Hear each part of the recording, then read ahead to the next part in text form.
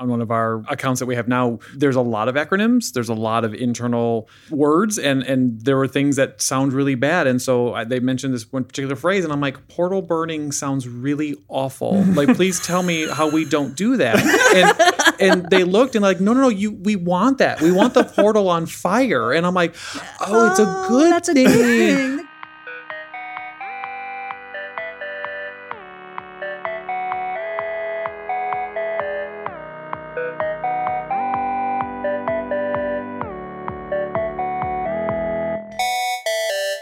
Hello. Hi. This is the Postlight Podcast. Yes, it is. We're not Rich and Paul, though. We're not.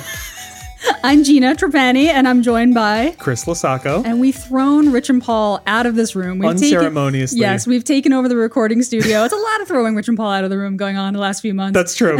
And we're taking over the show today. I'm very, very excited to have this conversation because we've got two fantastic guests right from our very own team in the room here with us. Would you like to introduce yourselves? Sure. Nathan Henry, Associate Director of Product Management, first-time joiner, long-time listener. Welcome to the podcast, Nathan. So glad you're here. Hey, everybody. This is Vicky Volvovsky. I'm the Senior Director of Product here at Postlight. I think this is, or I shouldn't say I think, I know this is my second appearance on the podcast, but still feels weird.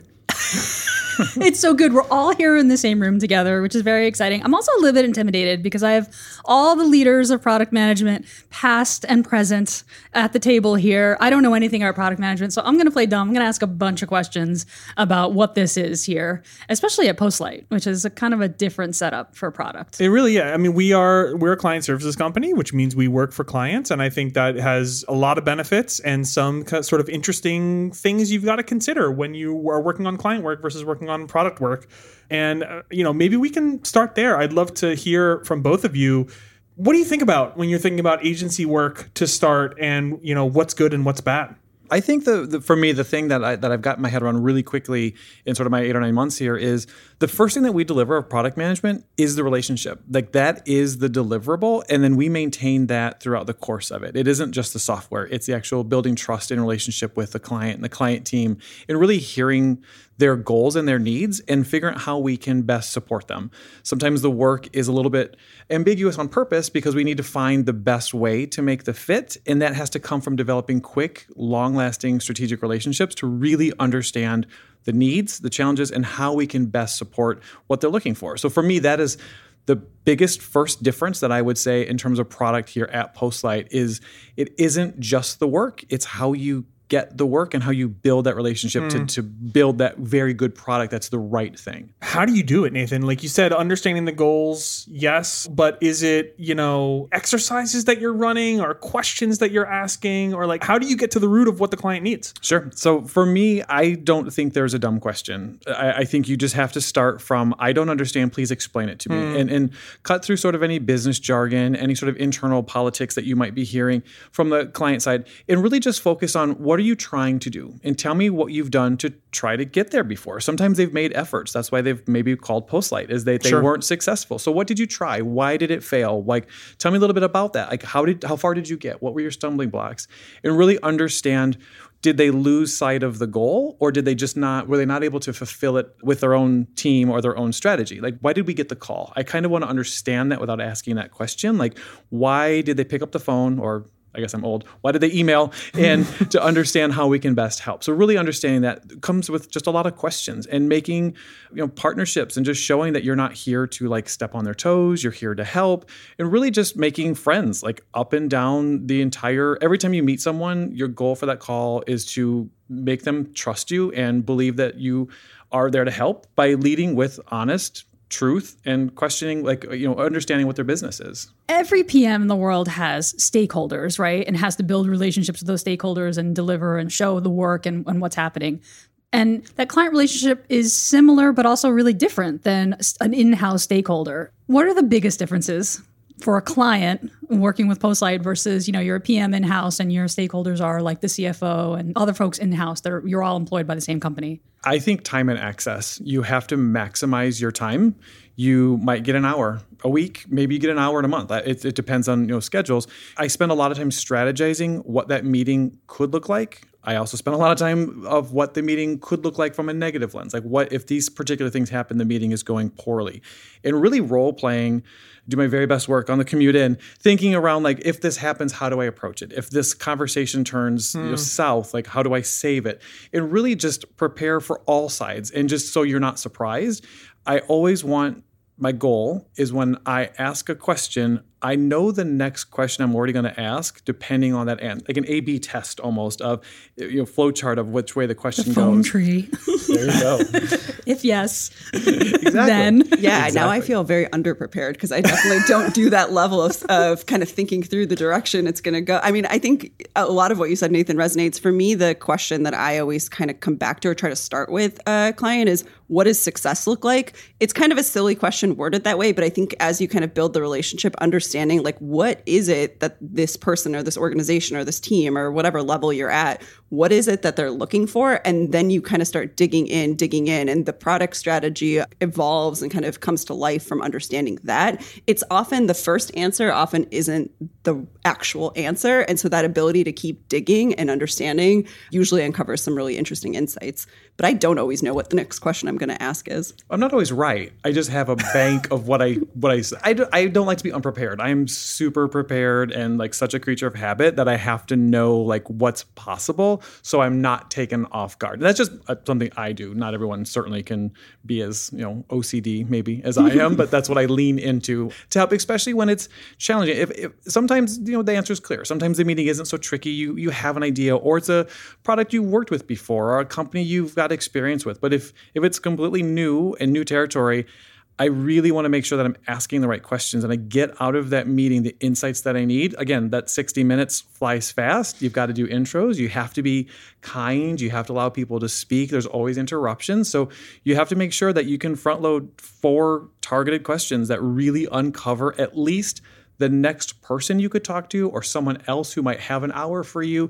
You have to be very strategic. And I'm really focusing on like kickoff and really understanding like what the problem is that we're trying to solve, like the early days of those meetings. Yeah. I mean, I want to go back to something you said, Nathan. If it's new, we need to prepare a little more. We need to dive a little deeper. That's really interesting when you think about an agency PM versus a product PM, because an in-house product manager is thinking about just their domain. And when you are an agency PM, you may get staffed on, a gaming project or a new publishing platform or an insurance company website. Like, it's just very, very different. So when you are getting up to speed, like, where do you start? How do you, especially if you're going into a new industry where you're not familiar with something, like, how do you walk into that room prepared with your questions, as you were saying? Yeah, so to develop some user-based knowledge. So I'm working currently on a migratory bird platform, and I'm not a birder. I appreciate birds very much, but I don't know. But I knew people who were active birders, weekend kind of warriors with binoculars. And I thought, well, let me just ask them, like, what's important to you? Tell me a little bit about this culture. I wanted to understand their mindset of, tell me the passion. Tell me why do you enjoy this? I want to learn. I want to understand from the user's lens, kind of go to this user persona. Like, why is this interesting to you? How did you get involved? And I really didn't even focus it on like the work that we were going to do. It was really understanding, like, why is this cool? Tell me about this thing. I think that you just made a point that I think is really important, which is step away from the tool. Like step one is understand the users, understand kind of the market that's out there, understand those like bigger level things before you even start talking about the tool. Because once you start talking about tools and features and stuff, you've already narrowed the scope so far that you're going to get answers that are related to that narrow set of questioning. And so this sort of very broad, like, tell me about why you got into birding is a really interesting place to start, because that's going to take a direction that if you said, we're building a migratory bird platform and we're thinking about these features, which sound good to you, you're going to get a very different answer. Cast a wider net to start. Absolutely. There's users, but there's also, in building the relationship with the client, the business, the desired business outcome. And it feels like the altitude of our contacts on the other side, like a CFO or CPO is going to, might start the relationship by being like, let me give you our, our company's strategic initiatives for 2021. And like, here's this, we're on slide 42, like that's where this project lands. And like, that's really nice. And you're like, oh, okay, I see now why the business made this decision and why we're moving that way. But that's not always the case, right? I'm sure that the kickoff questions and who can I talk to next and why are you doing this? What is the outcome we're trying to get to, right? Because a big part of our job is not only to deliver a product that users love, but also to achieve some sort of outcome or objective for the business. And it's tricky because you're really getting into the big business plan with your client. And they're like, oh, no, you're just over here. We need you to build this thing. And it's like, but why are we building the thing? Well, what does success look like? I think that's a really good question to frame up that conversation. Yeah, I think the combo of like user, market, and business goals is, those three, we'll just call it a trifecta. I don't know why. Those three, if you can get that high level, then it tells you where to dig in. Because maybe they have thought, like they've already done that work and now they've narrowed in, and that's fine. Like we don't have to rehash every decision that they've made. It might be appropriate for us to just slot in there. But I think that first conversation starting higher level is really interesting. One thing I'll mention, an anecdote with one of the clients that I'm working on, is they're a brand new publishing business. They're in stealth mode. They haven't launched yet. And when we did the kickoff, like they have a pretty clear vision of what their brand is and what their media company is. On the product side, they're much more, they didn't really have super strong opinions. And one of the activities that we did during the kickoff was we went through a workshop of what is a successful launch look like, right? And half the conversation or part of the conversation was about the product, but a big part of the conversation had nothing to do with the product, but it was really insightful for us to think about what are we kind of building towards? How does the product meet their wider organizational goals of launching this business? And how do we set them up for success to have that successful launch? We also did to circle back to Nathan's like prepare for the worst. We also said like what goes wrong at launch that, we should be thinking about right now. It's real. It is real. So yeah. And that was really insightful as well, is to hear like, oh, these are like the biggest risks that we should start thinking about early on versus, things that we probably wouldn't have identified until later in the project otherwise. Yeah, definitely. That's a very useful exercise. Yeah. Vicky, can we talk tactics for a second? Like, sounds great what you just described. How did you do it? What was your setup? How much client participation was there? What did you walk into the room with? Like, how did you structure this whole thing? Yeah. So we structured it. It was a workshop. So we treated it was part of a bigger kickoff, but we treated this particular part as a workshop. And I think I came with a few questions prepped that was like, what are you doing on launch day, right? When this business launches, what are you doing? And we had a whimsical board that we had up. And as they were talking, we were capturing notes. And I think one of the questions is like, what sort of reaction does your user base have when this thing launches? So there's a series of questions that we kind of walk them through. And everybody's throwing out ideas? Everyone on their team is throwing out ideas. We're capturing those. It's leading down other paths, right? Like we went off script quite a bit because the conversation kind of took us in a direction we didn't, this is our first, meeting with them. So we didn't know all of the kind of nuance there. So prepared set of questions with live capture. And I think the goal for me, one thing was really important, was to make it a discussion between us and between them, because with them in particular, they're a new business, they're still figuring things out. And so it was really interesting for us to see where they were like, oh, I didn't think about that. I disagree. I think those sorts of things are really healthy to surface early on. And we were very much in listening mode. And we took that and we used it to inform our product strategy and our plan. Who's we? Why not just the PM? Oh, wow. This is a great Oh, boy. I teed it up for you. Thank you. We're going to need a series of episodes on this. Yeah, great question. I think the best products are built by cross-functional teams. I think having designers and engineers in the room listening to firsthand user and stakeholder information, they're going to hear different things than you hear. They're going to have different perspectives. And that is such a healthy conversation to come back as a product team and have. And I think the worst run projects I've seen are ones where the PM has all the firsthand user knowledge, then they translate that into design requirements, hand it over to the designer designs some screens, hands that over to the engineer. And it's like, nobody is problem solving at that point. We're just checking boxes. And so you probably end up with a product that's like so disconnected from the original goal. But if everybody's in the room together, then everyone feels, invested and everyone's bringing their best ideas forward. And ultimately you're going to just build a better product. Post-light disclaimer, that bad story did not happen here. That was somewhere else. I feel like I need to thank you, Nathan. Good job, Nathan. You're welcome. It's such an important point. I think you nailed it. I think that's exactly right. I think we've seen it play out time and time again on our projects, that when you get different perspectives in the room, you get a much more holistic appreciation. And I love your framing that you're solving problems together. And I think that's where the best work happens. One slight build to that is even just in like the mechanics of the tooling. One of the projects I'm on now, we've sort of crowdsourced our note taking for those meetings. And it's really interesting for me to go back into that note after that meeting and see. So it's all captured in the same document. And it's really interesting for me to see what were my notes versus the engineering notes versus the design notes. Everyone has a very different, they index differently on different topics. That makes important.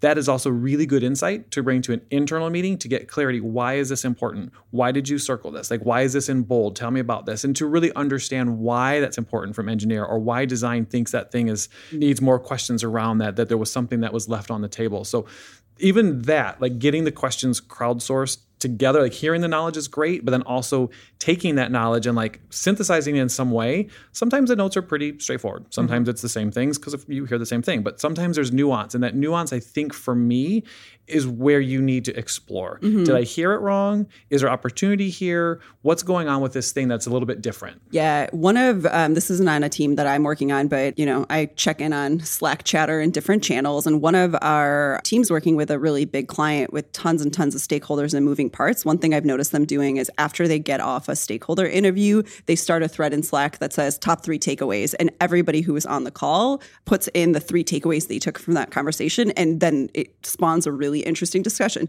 To Nathan's point, sometimes the takeaways are aligned and it's very clear, but oftentimes there's a lot of interesting nuances that are worth digging into. I love comparing notes like that when you're like, oh, I didn't hear that at all, or I interpreted that completely differently. Like, let's talk that through. What did you hear and why did you? And it's like, oh, we have follow-up questions here. Or I missed that bit or whatever. I mean, it's so, and to have everyone actively listening, that everyone's taking notes versus having the designated note taker and everyone sort of leans back and is like, oh, so-and-so's taking notes. They don't have, no. I'm off the hook. I'm off the hook. Yeah, Exactly. but one interesting thing you said, I think sometimes we heard things differently. We need to follow up and ask clarifying questions, but sometimes it's like, oh, but these things put together, like it's an insight that we wouldn't have gotten to otherwise that actually allow us to put forth something that like we hadn't talked about because we've kind of connected all these dots that felt disparate or, whatever. And now we have a solution or a proposal or something to put forward that the customer never even, or the client never even thought of. And those are like the most satisfying moments. Yeah. And also playing back to the client, like what we heard last time was this, even if you're rewording, around your takeaways, like that's a very powerful relationship building tool and clarity building tool. 'Cause it also just makes the client be like, oh, you were listening, or you were listening so closely that you asked a question that I didn't realize, or I assumed you knew. There's a superpower coming in as a partner who isn't an employee of the company, who, especially when you're like new to an industry and new to a company, meaning like your client looks at you as a subject matter expert, but also you can ask anything. Yeah. Like there's just, and you can just say, look, I'm new here. I'm going to ask a couple of dumb questions. No question is dumb, but I will often say to clients, I'm going to ask some dumb questions here because I just want to make sure I'm not making, the wrong assumptions. And you have people start to talk about like the basics. And I think there's some assumptions internally, on the client side, like, oh, everybody knows this. It's like, do they? You make people say things aloud that maybe that they were just taking for granted. I mean, that's a very good position for us to be in, to build trust and understanding, but also, to just get that clarity, I think, when it's kind of mushy on the client side. I saw an article recently that I haven't tried this exercise myself, but it made me laugh because I've seen the kind of like fumble of this so many times, which is if a team is struggling to communicate, have everybody write down the words or phrases that they're like, does everybody understand this? And then upvote the things that you want to talk about and define. It's like sometimes it's acronyms that get thrown around that you're like, but does everybody know what this means? Or I don't know what this means, but it's used all the time. Or sometimes it's like really vague terms, like our onboarding is bad. It's like, okay, but what does that mean, right? What does onboarding mean in this context? And so it's like a crowdsourced team building activity where you end up with more clarity on what some of this language means, because words are hard and they're so important. And that like kind of shared understanding, especially about things that get brought up constantly, it's amazing how often you think there's clarity and there's not, especially as the teams get bigger. Totally agree. This reminds me of the MTA glossary. When we started working with the MTA, we literally had a document shared amongst the team that was called MTA glossary. And every time we learned a new thing, RCC, that means Rail Control Center, like put it in the glossary. Let's make sure we've got really clear shared understanding around these things. Yeah. This is like the most like 101 tip.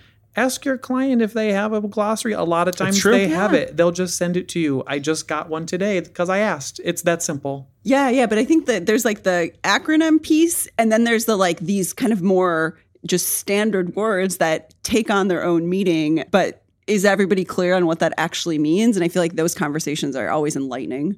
I had a client once who, when we would ask about the navigation, it meant different things to different people. And so we just needed to get clear on like, what are you actually saying? It's just exactly your point. So the header's everything above the fold. Is that what you're saying? Right. I Exactly. had that one Or too. like, I think I used the word hamburger once, and to refer to the hamburger, and the client was like, what are you talking about? Like, what do you? So it was like assumptions on our part too about, Absolutely. what things are. So important, like getting a deck ready for a client presentation, making sure that the Postlight words are clear. Yeah. We also have our own internal dialogue Yes. and breaking through those barriers. So that's a lens to look through as well that I Yeah. think is important, that we're not sort of two-sided here. Yep. Discovery. I feel like that's one that's always like people have so many different interpretations of what that means and have seen it done different ways. And it's like, we're going to go into a discovery phase. It's like, cool. What That what is does that very mean? much an agency term too, Yes. right? Like, so especially if you have an inexperienced buyer or someone who hasn't worked with an agency before, it's like, what does that mean? So I want to go back and question something. So Nathan, when you started, you were talking about how we come in and we can define these very ambiguous projects, especially when there's not a lot of definition when we're going into the room. What happens when the opposite happens, right? A lot of people go to agencies because they're like, I know what I need. We've already done the prep work. We've got the thing. It's very well defined. I've got the bullet points. Maybe it's a long requirements document, hopefully not a long requirements document, but we know what we need. How do you approach that? How is it different from something that's a little more open-ended? I would say in some ways those are even more challenging because there's been already a bunch of work done on the client side. They have assumptions, they've made decisions that you don't know. You don't know how they got where they got. So I think you have to take a little bit more time to even understand. Generally, they have research. They might have prototypes. They may have actually paid agencies to do X amount of this work. It's really understanding all of the run up to there to understand where those decisions came from, the mistakes that were made along the way, because you can't make those mistakes. You can't make those assumptions. You have to have a better baseline to jump from. So in some ways, I think those are actually more challenging because you have to really do a lot more legwork up front, ask different questions. How did you get here? Explain why this is important. I want to understand this decision. That may also seem jarring to clients because they've already been through that. They don't have time maybe or the desire to want to talk to you about that, but it's very important for you to understand where that came from. How important is this? Was there an assumption? Did they end up with this because they didn't know how they got there? Like, we need to understand a little bit more about that just to not rubber stamp something. We would never just take something wholesale and just move on it. Yeah, I mean, I think even in those types of projects, what does success look like still comes first. And again, they might have it more fully defined, which is great. And then with that lens, I think you look at kind of the decisions that have been made. I agree with Nathan, ask questions, understand like the why behind stuff, but then think about like maybe a little bit more of the like critical lens on things of where you're like, what doesn't make sense here? And of the things that don't make sense, which feel high risk. Sometimes there's, things that they've decided that you're like, I don't know that this makes a ton of sense, but also it's minor. Who cares? Like, it's not worth spending our time on. We should just do it.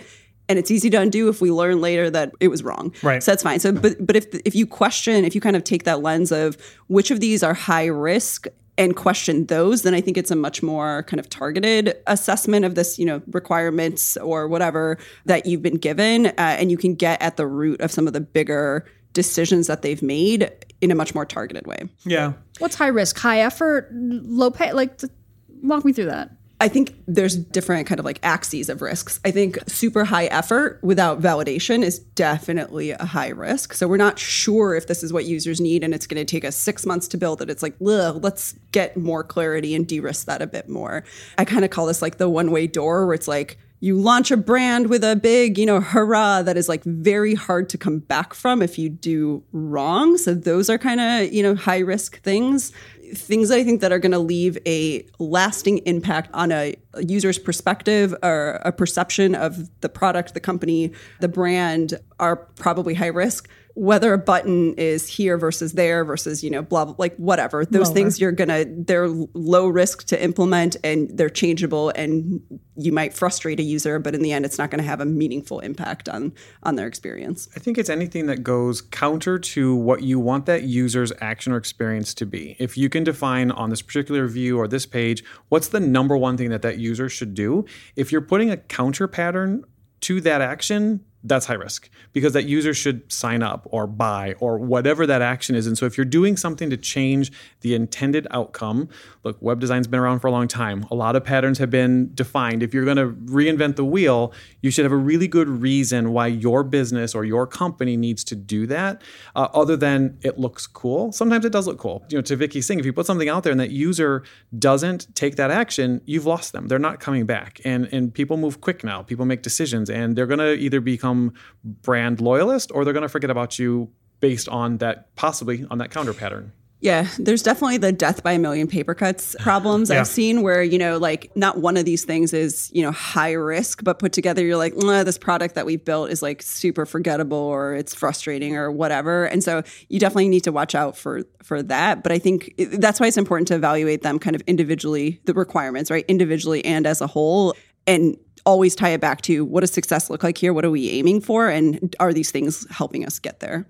Something that both of you do that I think is another less apparent maybe risk, but is still a risk nonetheless, is trying to do too much too soon, which is something we see a lot when someone comes to us and they say, we want X, Y, and Z, and they all have to be an MVP and they're all critical. Knowing how to lean on a product manager to say, actually, you probably don't. And God, I love cutting scopes so you gotta much. cut that scope. How do you explain MVP to someone who's never? They're like, I had a client be like, so MVP, it's minimum what? What does that mean exactly? What is an MVP? We hope it's minimum viable, Oh, but right. sometimes it's valuable depending on the decisions that you make. Right. Is it valuable or so- viable? It's viable, isn't it? Or both. I think it's both. I say viable, but I think both are used. I mean, it depends on the project. But to me, the key thing that I like to cut scope on is if we're talking about a thing and we don't have any user data to point back to that says like, this is the specific problem that we're solving for a user. We're like, this would be cool. This would be nice. So easy example of this is personalization. Like people want to build personalization into their products. I get it. Personalization is important. A lot of big products have invested, tons of engineering effort into personalization, and it has led to a lot of success. I think personalization at the wrong time is such a huge distraction. And so, if we don't know, if we're like launching a new product, you have no idea how people are going to use this thing, right? And so focusing on personalization when you're standing up something brand new, to me just feels like a clear, this is out of MVP. Let's get this live in the world. Let's see how people use it. And then we can be really smart about how we build personalization into the product. I mean, this makes a ton of sense to me, but it puts you in a position as a PM or as a project leader where you become a little bit of the dream killer. What you're really doing is advocating for the product and for the client and for the eventual users, but it can feel when you're having this conversation of like, this just isn't important now, like we can do it later. Or I also love to cut scope, but it's not because I don't want to do the work. It's because like it's so important, the order in which you do it and getting to release. And I think it's such a delicate conversation to not be seen as like, oh, we're just no, it's just a no, Yeah. MVP means no. I mean, not 100% success rate, but I feel like what I've had the most success with is let's get this in front of users and then see and then see what we learn something and then come back to this, because then we'll make a much more informed decision. If you're like spinning your wheels and just throwing out opinions about something, then you probably don't have enough information to build it right. And so you either have to, maybe it should be part of the MVP, you just need to do your research, or maybe you just need to get this thing live and then you'll figure that next part out. Yeah. You should have a reason for everything you're doing. And that reason can be data-based. Sometimes you need to take a leap. Sure. And if you decide I'm going to take a leap, that can be the reason. But it shouldn't be, well, why not? Why not include this? That's not enough of a reason. You got to have a higher bar. And sometimes you got to kill the dreams. Yeah, sometimes you do have to kill the dreams. Though it does feel a little bit like I'm telling my kid she can't watch Netflix until she's done her homework. Sometimes your kid can't watch Netflix. Every day, ideally, if I'm except for the days where I've just given up. But that's a whole different podcast. Can you invite me on that one too? What about advice for clients? Right? So we've talked a lot about the various ways that we approach a project when it gets kicked off. What if someone's looking to buy, they're shopping for an agency, they're saying, I've got this thing, I want to make sure that I give enough, definition to get someone started, but maybe not too much, to your points earlier, where we still want to have a clear way to sort of move forward with a project team. What would you say in the ideal scenario someone's coming to the table with? What's not too much and not too little? I'm going to half answer your question because you kind of got me started on what advice would I give clients, and the advice I would give clients is let the agency in, right? Like you're bringing these people in to help you solve a problem, and the more you can kind of bring them into the fold, invite them to to understand the business and understand the problems and the real risks and things that they're internally grappling with. I think the more information we have, the better we can solve it. And I've seen both sides of this with different different clients where, one client really letting us in, we feel like we're part of the internal team, and another client, we ask questions, they answer the question. We ask a question, they answer the question. And that's fine. Like, we're getting what we need, but I would love that kind of deeper insight. I feel like we could do a better job. That's a great answer. Nathan, anything? Yeah, I think also with that, just knowing that we're here to be trusted and we're going to ask questions because we need to understand something. So I've noticed in engagements, there's always this, hopefully, there's always this place where you become trusted and sort of the guard comes down. Like, how can we get that guard down quicker? How can we we're humans. I'm going to ask you questions. You should ask questions of us if you don't understand something. We're going to make assumptions on either part. And sometimes just approaching those conversations very directly and honestly of like, hey, how can we best support you? I would take feedback. I sat with a client a couple days ago and I was like, hey, just quick question. I would just love to get your feedback. How are we doing here? Are we meeting your mark? Are we doing what we're doing? How are we approaching us? Are we meeting your goals? Are we communicating the right way? And just having that real world conversation, it was a couple things I learned that were small, but important enough to be surfaced. So like that's useful information. So again, it goes to that building that partnership and really making sure that that's what we're doing. I think to get to those conversations, you have to have either two things. One, a killer sense of humor, which clearly I have, I do not. Or you have to reference it around something that everyone can gravitate to. And so one of my clients in every single meeting, we talk about donuts because that's just a shared language that we have. It shows up in decks. We talk about that. It dials the temperature down. I know it sounds silly. Donuts like the ones you eat? Oh, for sure. Okay. Yeah. I didn't know if donuts was I don't have the glossary for all of our terms. An term. Yes. Yeah. No, just the wonderfully, beautifully fried dough. Yes. Amazing. With frosting. Sprinkles. Love it. For Emoji, pro tip. Yeah. conversation. But yeah, Good. you can center around something as silly as that or sports metaphor, whatever it might Definitely be. not sports metaphors. Oh, God. Oh, God. I've had a couple clients with sports metaphors, and I'm just like, thank you. And then Yes, that I'm always thing with just the angling ball. for tickets. I just want somebody to invite me to a Yankees game or a Dodgers game if I'm in LA. That'd be fine. That's my angle. Yeah. But to get into that trust is, I think, the most important part. So you can have those honest conversations around, well, what are your goals here? And are we meeting those? Sometimes things change in the middle of the work. Goals change. The business change. Maybe they've got acquired or they've lost users and they've pivoted their business goals. If you're not constantly taking the temperature, you won't know what that is. Sometimes this is, I think, something we're grappling with a few clients right now, which is sometimes scope of our engagement changes because we're doing a good job and they're letting us deeper in. And so that's been an interesting discovery for our teams of, okay, like we had this sort of guardrails on the work that we were doing. It had these edges. It made sense. And then because they're seeing the path that we're on and that we're doing a good job, now they're like, okay, but can we go a little bit wider? And they kind of let you into that broader thing. And that can be hard as a product manager because, your instinct is to cut scope. But sometimes you're like, oh, now that we know that and we kind of see this broader picture, like it might make sense to change things up. That happens so often internally at product companies or in companies in general. But I feel like in an agency, it's less because, you're kind of like you've put some bounds on a contract. But I feel like at Postlight, that's something unique that we build such strong partnerships with our clients that we go deeper and we have, longer relationships than on average, I'd say. Definitely, yeah. I mean, this is a really tricky part of the job because you're in this delivery mode. We've made a commitment. We're going to deliver this thing to you by this time, right? But we see the roadmap ahead and we see where you're going. We see where the momentum is. And so part of what we try to do is deliver the thing we committed to, but also like, here's your roadmap. Like, here's what the next thing is, whether that's with us or internally or with someone else. But that's a really tricky... It is. It's to operate at those two different altitudes, particularly when you're running up to a launch at the end of an engagement, it's really tough. Yeah. And I feel like we're actually a PM tool we're introducing is like, what is the framework we can help our teams communicate those sorts of like trade-offs that, basically we're asking the client to help us make. And I've seen this on 2 projects recently where, there was like kind of a big pivot moment or potential pivot moment where we had to say, should we go down the path of kind of the original delivery? We're like in it, or given these other circumstances, does it make sense to make a change? And I feel like just the more clearly you understand what success looks like, I'm a broken record, the more clearly you lay out the options and the trade-offs and our confidence in those different options. Yeah. I think the more honest conversation you can have with a client, and sometimes you make a call to like, let's stay on the path we're on and come back to this. Sometimes you make another call. And again, it's about that partnership, right? Like you're solving problems together. And so the more you can add clarity to that discussion, the better it is. You can't avoid it. Together, that is such a good word, of those decisions, and all of that has to be done together. Like maybe we're doing the work, but the client team is just as involved, and it has to be done together. Everyone needs to understand what we're doing, where we're going, what success looks like. There'll be your record. I'm curious if this conversation is resonating with people who are listening. Are we looking? And yes. Oh, yeah? Okay. What do you look for in someone who might fit in this role of an agency PM?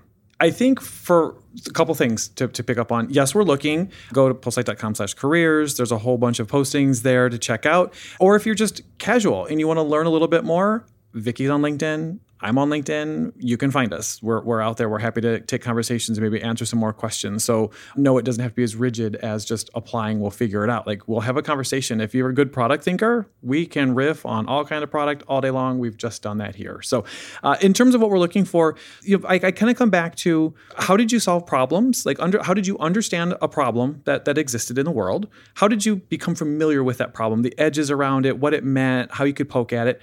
And then how did you go about solving it? And I don't mean the solution. How did you go about solving it? What did you try? What did you evaluate? How did you think? Sometimes it's a clear path to success. Sometimes the answer is easy. Sometimes you have this epiphany moment and it delivers.